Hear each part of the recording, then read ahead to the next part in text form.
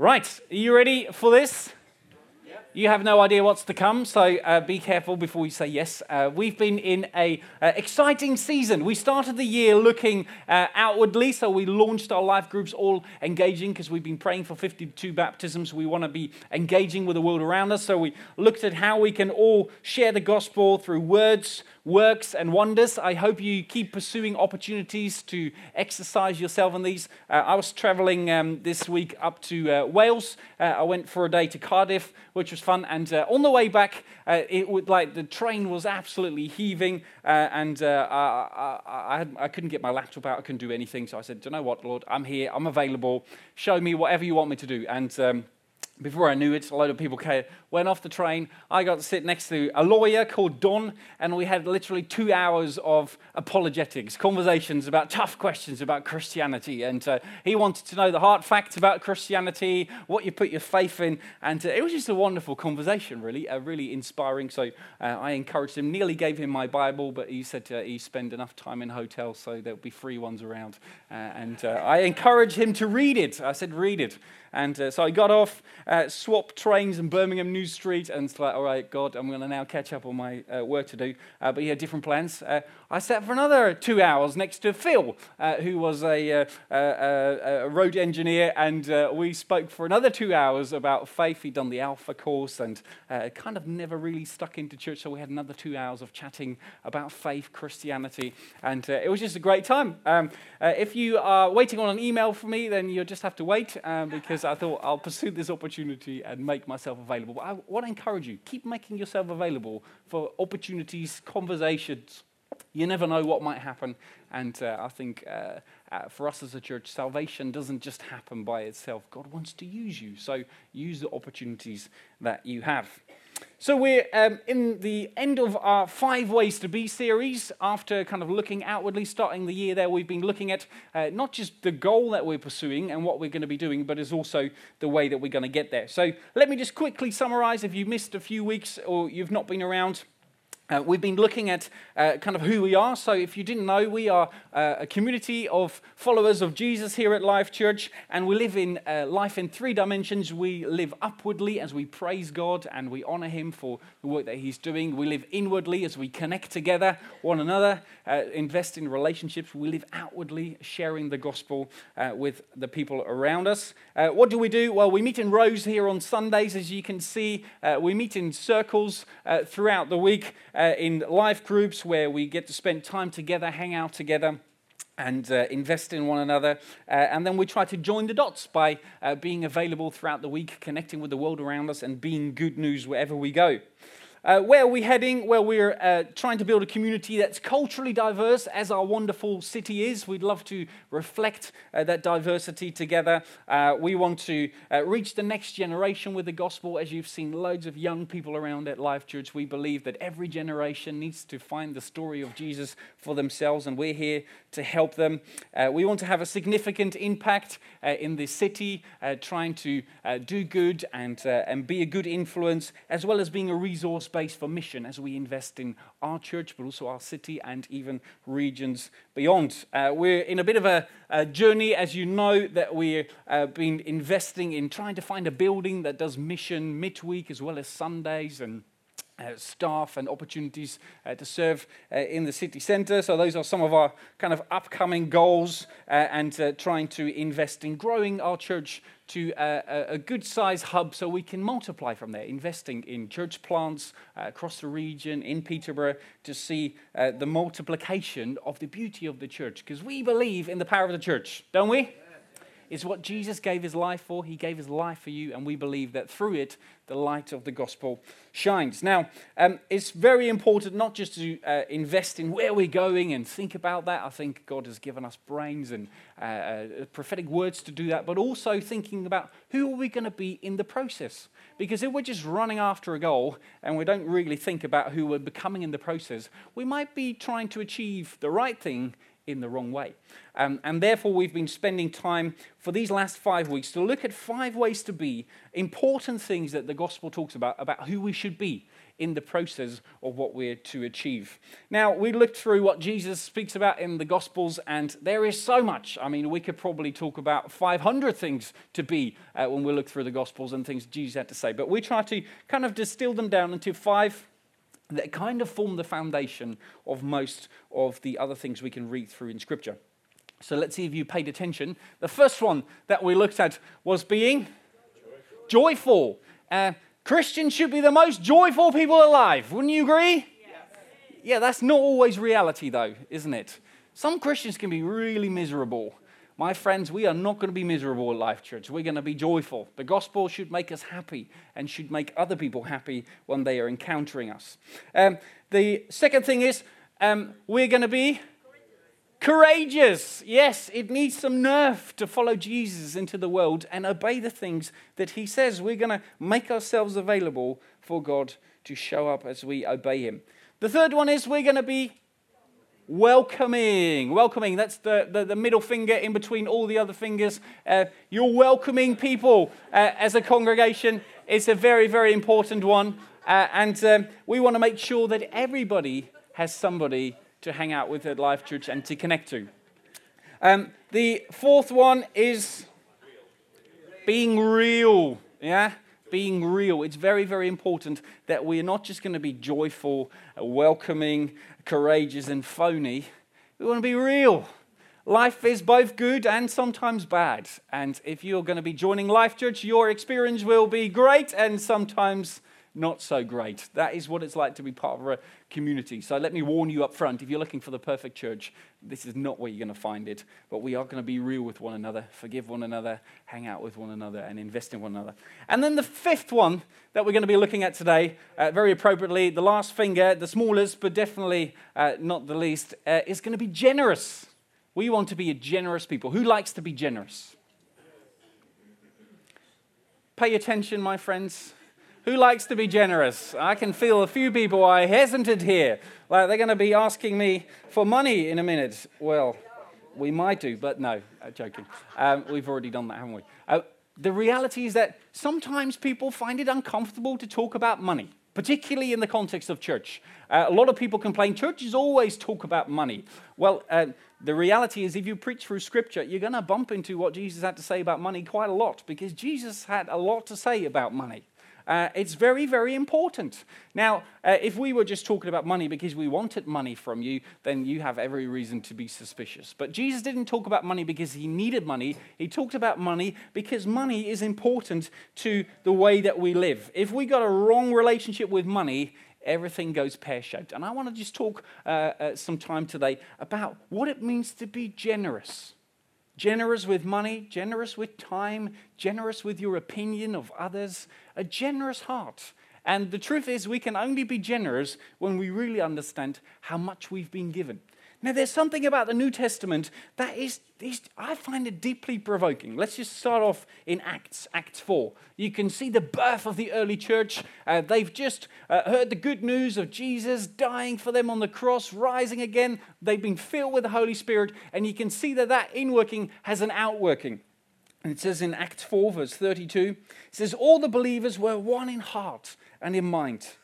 No one claimed that any of their possessions was their own, but they shared everything they had. And with great power, the apostles continued to testify to the resurrection of the Lord Jesus. And God's grace was so powerfully at work in them all that there was no needy person among them. From time to time, those who owned land or houses sold them, brought the money for the sales, and put it at the apostles' feet, and it was distributed to anyone who had need. Wow. There was a real generosity that flowed out of the early church that you can see straight from the start. The way that people related to money and possessions was radically different. There was something about understanding how much Jesus had done for them that changed them from the inside and changed them in the way that they handled money. Now, a wise man once said that a Christian needs several conversions. The first one of the heart, the second one of the mind, and the third one of the wallet. Have you heard that before? I think it's true. The gospel changes the way that we feel about people and the things around us. The gospel changes the way that we think about things and see things. And the gospel changes the way that we handle our possessions. Now, my friends, possessions are a blessing from God unless you handle them wrongly and they become a curse that we're trying to hold on to. And the reality is that we need to learn what it's like to handle our possessions well in this day and age, because we live in a world that does not know how to handle possessions very well, do we? By default, we will be living in a world where we get fed that you need more, always more. We live in like the top wealthiest countries of the world, and yet somehow that's not good enough for us. There's got to be more, right? Who here considers themselves rich? Just hands up. Yeah. Well, who here considers themselves rich when they go shopping on Monday morning? Not many of us, right? We don't see ourselves as incredibly rich. We look at other people. There's always people who have more than we do. So we kind of see ourselves as, well, average or poor. And there's always people who are more rich. But the reality is, like, there'll be a lot of people who point at us in the world and say, well, they are rich. They've got houses to live in. They've got cars to drive. And yet somehow, we don't see ourselves as rich. Somehow we don't see ourselves as the one with money left over, right, left and center to dish out to anyone in need, do we? It's difficult. So therefore, we need the gospel to teach us on how to relate to our finances, our time, and our money. Now, you wonder, how did the gospel produce such a generosity in the early church? How did they become so generous? Did that just happen by itself? I sometimes read that and think, wow, gosh, that was just there. That didn't seem like hard work. It just happened. You sometimes got that when you read those verses in Acts? I think the early church struggled just as much with possessions and generosity as we do nowadays. Because there's plenty of teaching from Jesus, as well as in the letters of the apostles, to tell us how to relate to our possessions. It's not a thing that happens by itself. It's something that we need to learn and something that we need to grow in. So I wonder whether you were up for a bit of an adventure with me this morning to dig into some of the teachings of the New Testament to find out what is the very foundation of what it means to learn to be generous. Are you up for that? Gosh, that was not a generous yes, was it? Are you up for that? Yes. Come on. So why don't you open your Bibles, 2 Corinthians 8. So 2 Corinthians 8, verse 1. And now, brothers and sisters, we want you to know about the grace that God has given to the Macedonian churches. In the midst of very severe trial, their overflowing joy and their extreme poverty welled up in rich generosity. For I testify that they gave as much as they were able, and even beyond their ability, entirely of their own. They urgently pleaded with us for the privilege of sharing in this service to the Lord's people, and they exceeded our expectations. They gave themselves first of all to the Lord, and then by the will of God also to us. So we urge Titus, just as he had earlier made a beginning, to bring also to completion this act of grace on your part. But since you excel in everything, in faith and in speech and in knowledge and in complete earnestness and in the love we have kindled in you, see that you also excel in this grace of giving. I'm not commanding you, but I want to test the sincerity of your love by comparing it with the earnestness of others. For you know the grace of our Lord Jesus Christ, that though he was rich, yet for your sake he became poor, so that you through his poverty might become rich. And here is my judgment about what is best for you in this matter. Last year, you were first not only to give, but also to have the desire to do so. Now, finish the work, so that your eager willingness to do it may be matched by your completion of it, according to your means. For if the willingness is there, the gift is acceptable according to what one has, not according to what one doesn't have. Our desire is not that others might be relieved while you are hard pressed, but that there might be equality. And at the present time, your plenty will supply what they need, so in their turn, their plenty will supply what you need. The goal is equality. As it is written, the one who gathered much did not have too much, and the one who gathered little did not have too little. Let's just jump one chapter further on. 2 Corinthians 9, verse 6. Remember this, whoever sows sparingly will also reap sparingly, and whoever sows generously will also reap generously. Each of you should give to what you have decided in your heart to give, not reluctantly or under compulsion, for God loves a cheerful giver. Thanks be to God for his incredible gift. Wow. These verses are jam-packed with wisdom on how to learn how to handle our finances and how to become generous. Now, Paul writes to the Corinthian church, and he tries to encourage them in their generosity, and he does so starting off by comparing them to the Macedonian church. Feels a little awkward, doesn't it? Here's a church that is really generous, my friends. I hope you're inspired. Somebody might even call it blackmail. Yeah? Is that true? Is that what Paul's doing? No, I don't think so. He's trying to inspire them. He's trying to inspire them with a Macedonian church who's not very affluent and shows them that these people had such generosity welling up on them that the gospel been at work. And he's trying to encourage them to be getting hold of the same.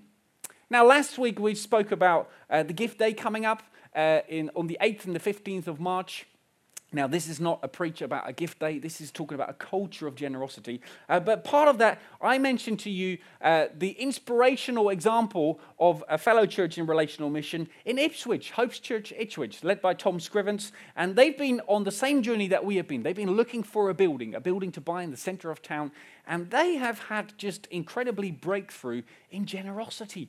Now, I told to you last time that we were really encouraged by the way that we've been giving at Life Church. It's been really phenomenal. So last year, we raised with 2 gift days just under £50,000 altogether. I was like, wow, I'm so encouraged by people's generosity. That comes out of hardworking salaries, time committed, sacrificial giving. I want to commend you on your giving and your generosity. I feel inspired by that.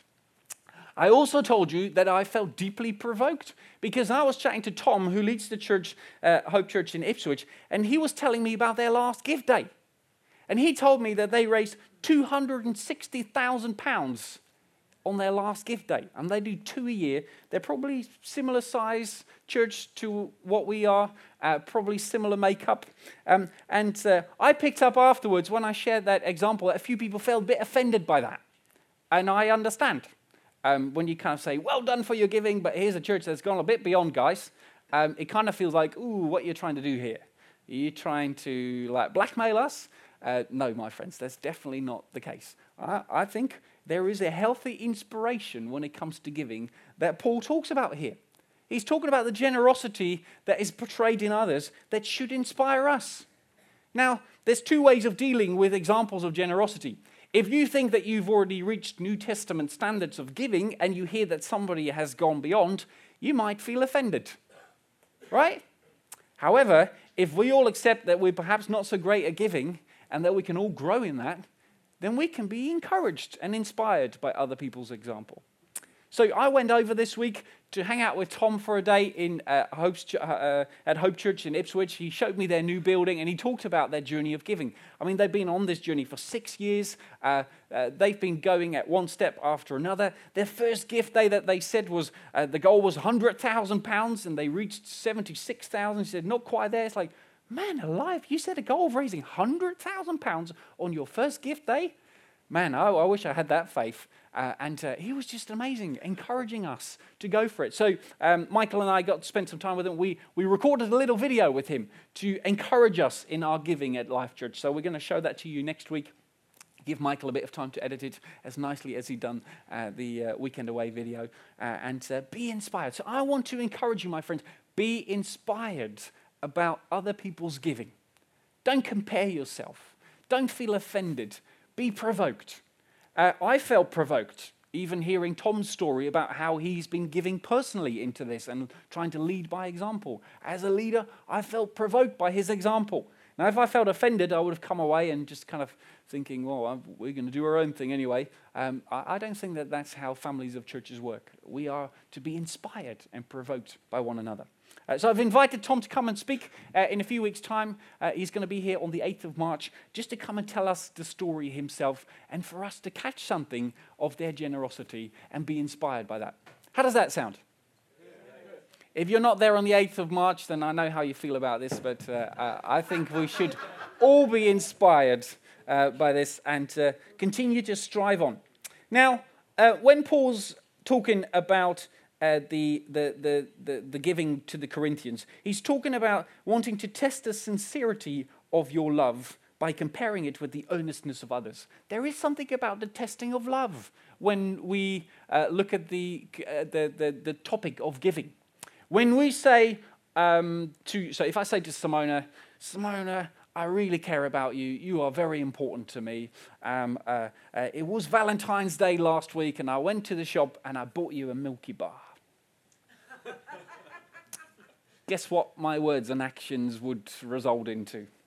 Which one's she going to take most? The Milky Bar or my words? Okay, she's going to measure my words by the Milky Bar. Let's put it that way. And the same is true when we give. When we say to God, we love you. I owe you my everything. Here's my Milky Bar. I think God's going to go, okay, I love those words. I'm going to measure them by your gift. And I think the reality is the way that we handle our finances, the way that we spend our time, it just demonstrates, it tests love. And when love really means something, it costs something. Jesus gave everything he had for us. He put his actions to his words. And in the same way, we get to learn to get hold of the same. Now, when it comes to the privilege of giving, Paul says, they gave entirely of their own. They urgently pleaded with us for the privilege of sharing in this service to the Lord's people. And they exceeded our expectations. I love that.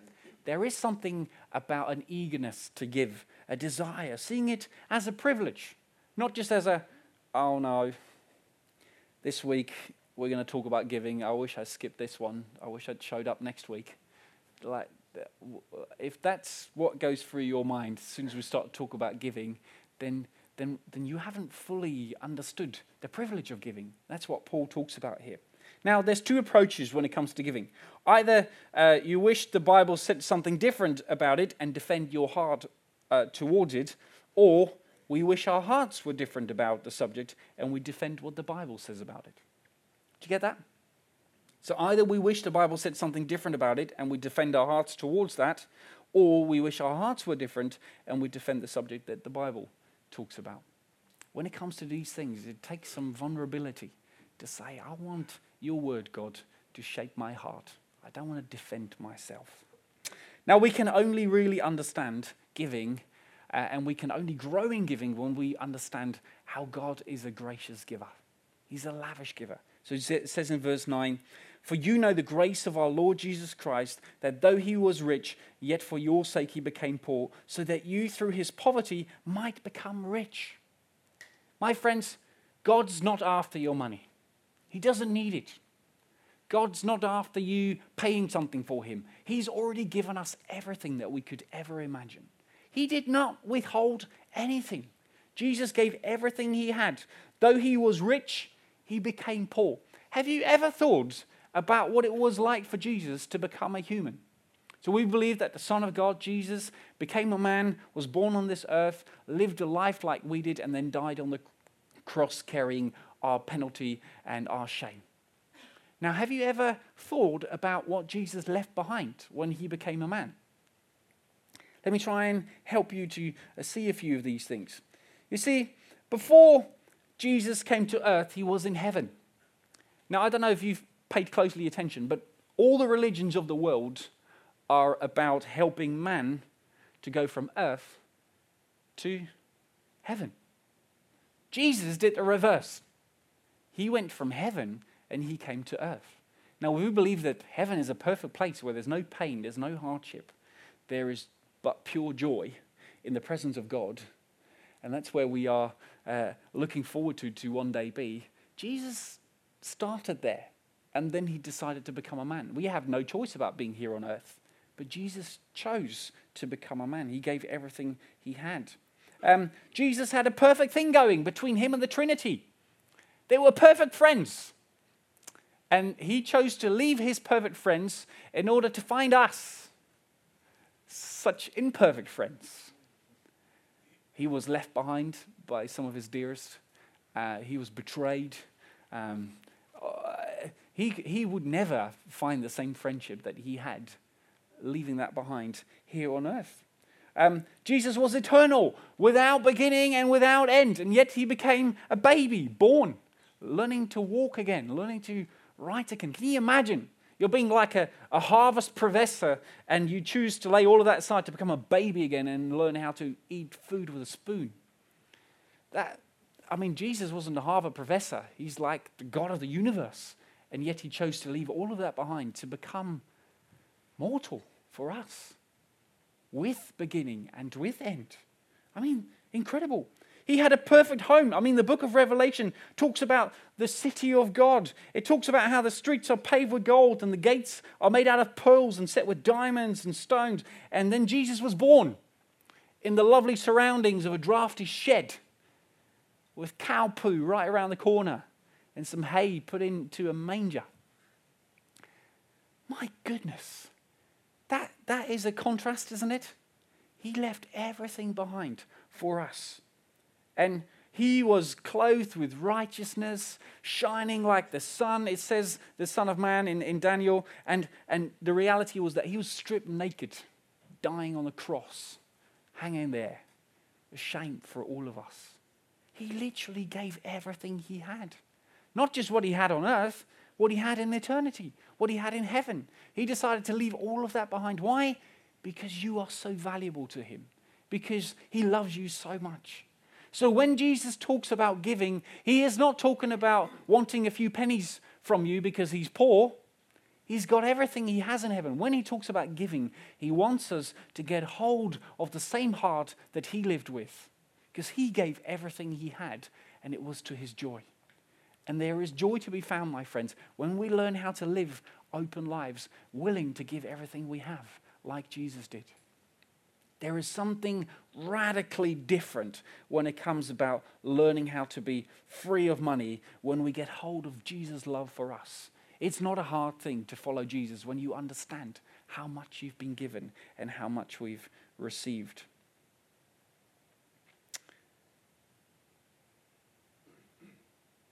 If you get hold of that, it will be an honor and a joy to follow in Jesus' footsteps, not to hold on to your very own clothes for your sake, but to learn how to share everything. Paul says about the Macedonians, verse 5, he says, they gave themselves first of all to the Lord, and then by the will of God also to us. You see, giving is first of all about giving yourself to God before you give yourself to others. And giving ourselves to God when we have learned how lavishly generous Jesus has been is not a hard thing, is it? It's not a hard thing when you know what you've been saved from and what you're saved to say, Jesus, all I have is yours. All you had is now mine, and that's a lot more. I get to enjoy that, and now I'm going to give what I have. In verse 11, Paul says, now finish the work so that your eagerness and willingness to do it may be matched by your completion of it according to your means. Now this is a crucial verse when it comes to giving. Who here likes giving? Who would like to be a generous giver? Who would like to live generously, blessing everyone around? Yeah, we all desire to give, don't we? I don't think many people would be sitting here, no, I like being stingy. I like The Grinch. That was a good movie. Not many people would go like that, would they? We like to be generous. But we don't always find it easy to be generous. So how can we learn to complete our desire when it comes to giving? How can we learn to let our eagerness flow into actual giving? Because it's one thing to say that we'd like to be generous, but it's another thing to actually be generous. How can we learn how to complete? Well, this is where the rubber hits the road. I think this is where we need to make some practical plans to learn how to give.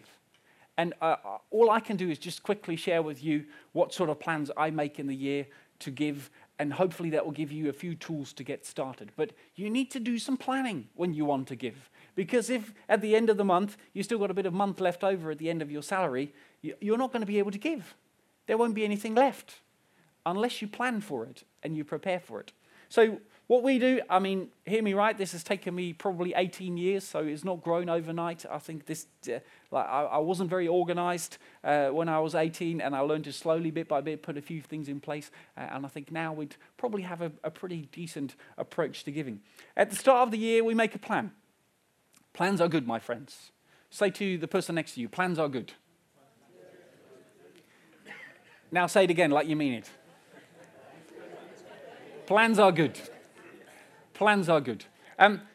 What we do is very simple. We look at how much money we've got coming in that year. So if you earn a regular income, you can work out how much you're going to get over 12 months. There might be a bit of child benefit or like tax credits or whatever you could get. You can work out how much you get in a year fairly easily. And then we just work out how much we need to pay. So these are just like the simple things, like roughly how much do we spend on food each week? What's the rent gonna be? Like some people are surprised by their rent every month. You think, really? You probably could see that coming, couldn't you?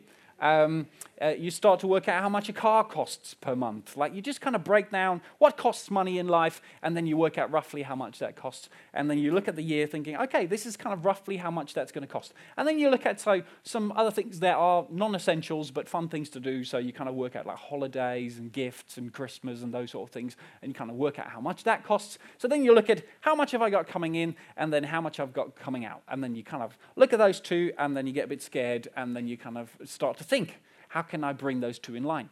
Now, then you look at how much do I want to give? Because you don't want to start with how much do I've got left over, because that's not what the Bible talks about giving. He says, no, you want to give before you've got leftovers. You want to give sacrificially. Now, the Old Testament talks about the fact that the best and the first is God's. It talks about the principle of 10% probably being roughly a good starting point for most people.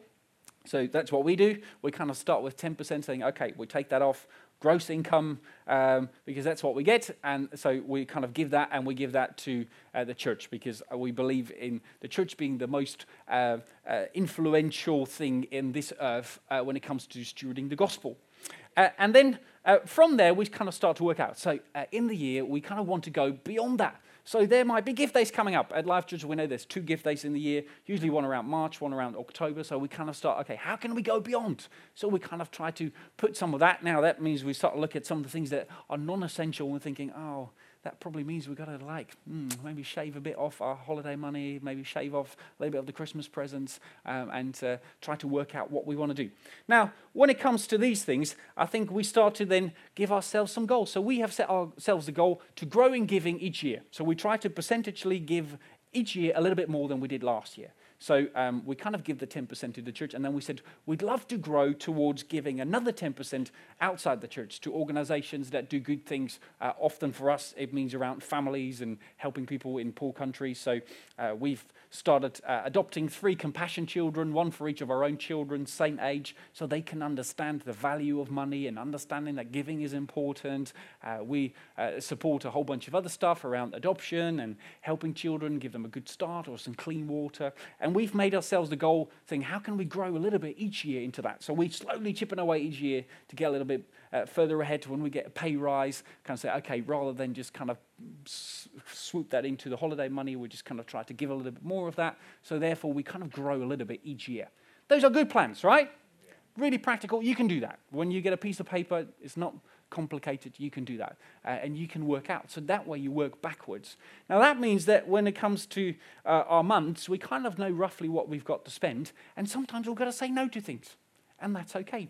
And then sometimes we allow God to go beyond just that. Sometimes there's months that we hit and it's like, oh my days, this is a lot more expensive than what we thought it was going to be. We're going to have to drop a few things. But we try to keep the principle of never to drop our giving.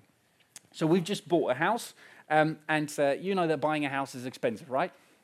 So for months, we've been going through this process. Oh my days, there's quite a bit of month left at the end of our salary. And it's kind of learning how to deal with that. So we made the agreement not to give any less than we had done in the process and trust God. And he's been faithful every time. It's been difficult, but he's been faithful. And then it's learning how to give God your everything. Give him access to things that you don't really want to give him access. So we were grappling a little bit. So the gift day is coming up a few weeks' time. And as leaders, we want to lead by example, to give generously. And I was chatting to Simone. The reality is, like, with buying this house, like, we literally got nothing left. We've had to tuck in our overdraft, which we rarely ever do, in order to pay a few bills. It's like, well, I don't feel comfortable just taking a whole chunk from the bank and give that to Life Church. That doesn't seem right, but we do want to give. So I had a little conversation with God. How can I give? How can I give when we're in this season where we don't have a huge amount? And then God took me back to the passage that I started with in Acts. And he said to me, here's a verse that might inspire you.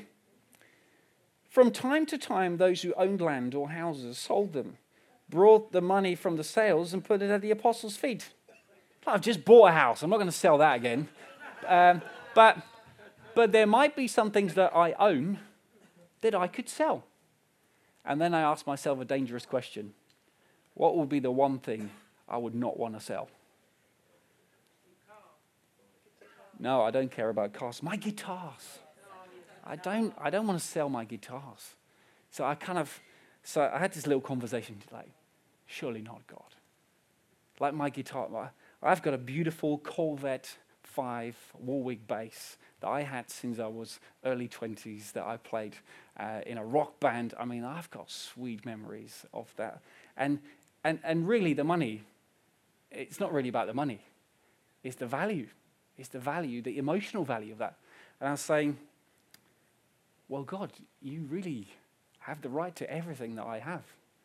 Like, nothing I have is mine. I'm willing to give everything. But my guitar? Really? So, well, I'm going to need some confirmation about this. Lo and behold, last night I had a conversation with some of my friends and Simona. Guess what came up? The topic of a guitar. I've not talked about that for months, years, really. And I was like, okay, God. So even as we were worshiping here this morning, I was like, come on, Lord. Surely not. Surely you're not going to ask me to give that up. That, like, I'll give you anything. Like, I'll tuck in my overdraft. You can have my car, not my guitar. Like, I can't buy that back. If I sell that's not just money. That's like, and God's like, don't have to. It's okay. But if you say that I have the right to everything,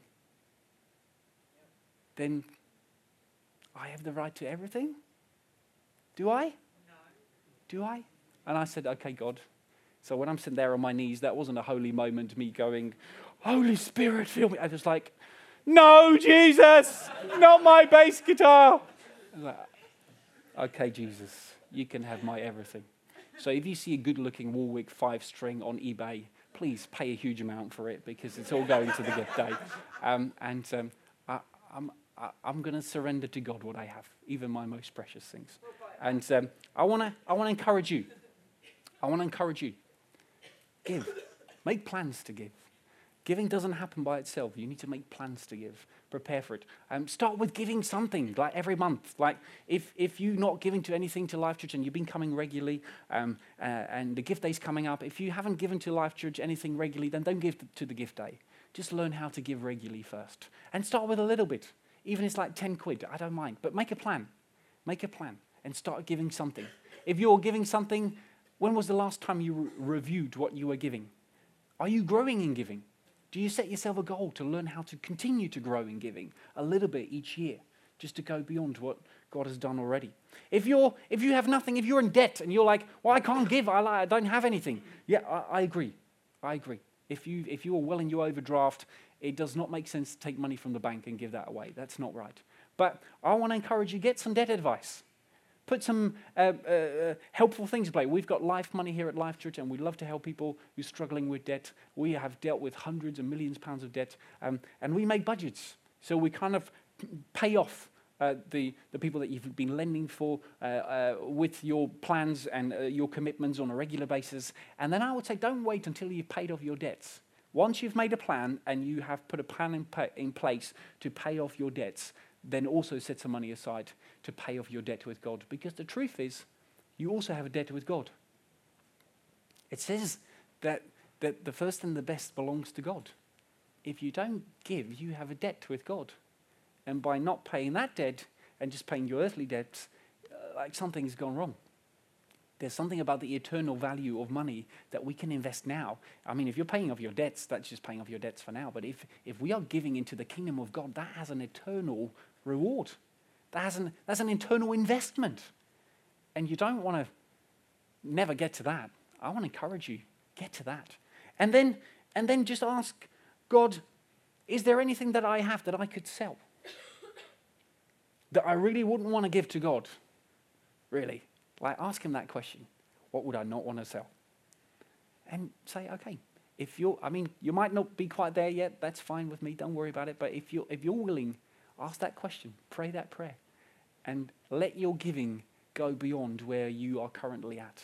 Let your giving become courageous. Courageous giving. That goes beyond what you can just give out of the margins of your savings. That goes way beyond. At the West, we usually give out of the margins of our savings rather than that what really costs. And I want to encourage you, don't bring a sacrifice to God that doesn't cost. Bring something that costs and invest it. Now, when it comes to giving, it talks about an investment. It's important that we see giving not just as a parting with our money, but an investment. You see, if you're going to think about giving as just something to part with your money, you haven't fully understood what it really means. Giving is an investment. It's an investment of what is to come.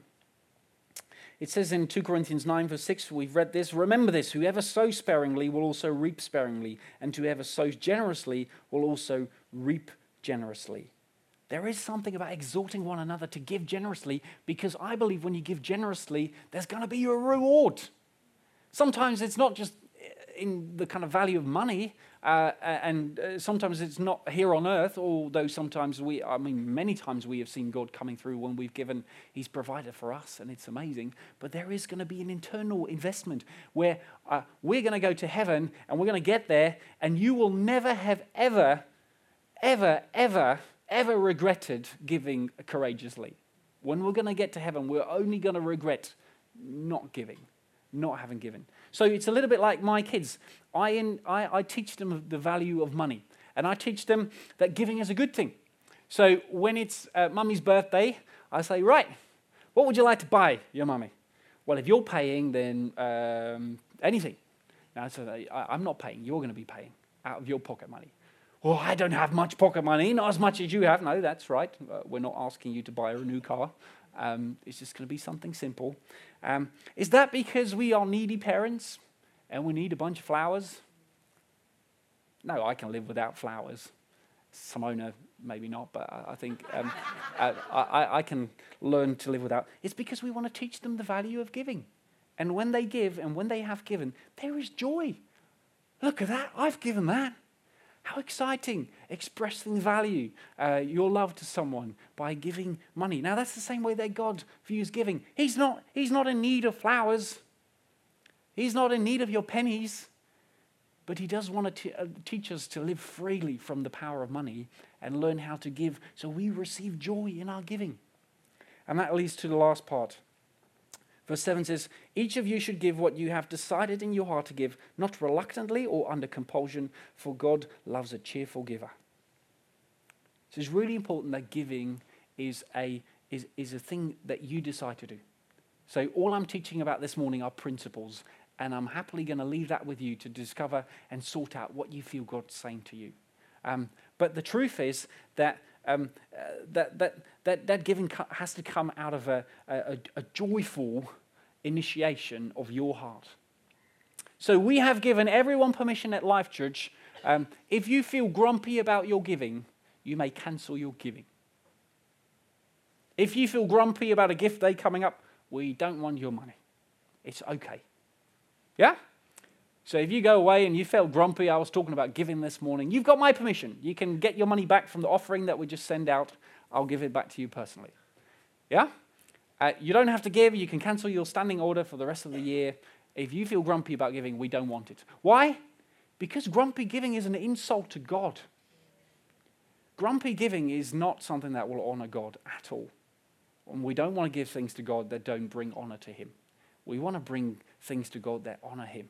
So we want you to give generously and joyfully. So if you're feeling grumpy about your giving, you're free not to give. If you feel happy about not giving, then can I encourage you, I think you haven't fully understood the gospel. And you haven't fully understood what a church family is like. Because when we understand how much Jesus has given us, we can't sit and just receive, be consumers. We want to join in and follow Jesus' example to give from what he has given us. Everything we have is not ours in the first place. Did you know that? Everything we have has been given to us by God. Did you decide to be born in the West? No. You could have been born in Africa, and you could have been born with nothing. You could have been born on the streets and have nothing. Yet God generously gave you everything. You could have been born in a very, very wealthy African nation or Asian nation or whatever. We don't have control over that. But we do have control what we do with what we've been given. And the truth is that everything you have has been given. Everything you have. And therefore, learning how to invest that wisely is something I want to urge you to. So as your pastor and as your spiritual father, I want to encourage you, give. Get hold of the joy of giving. There is something painful about giving and allowing God to have everything in your life. But when you do that, there's a joy that wells up within that you're never, ever going to regret. Not in this life and not in the life to come. Shall we stand together? Let's ask God for his grace.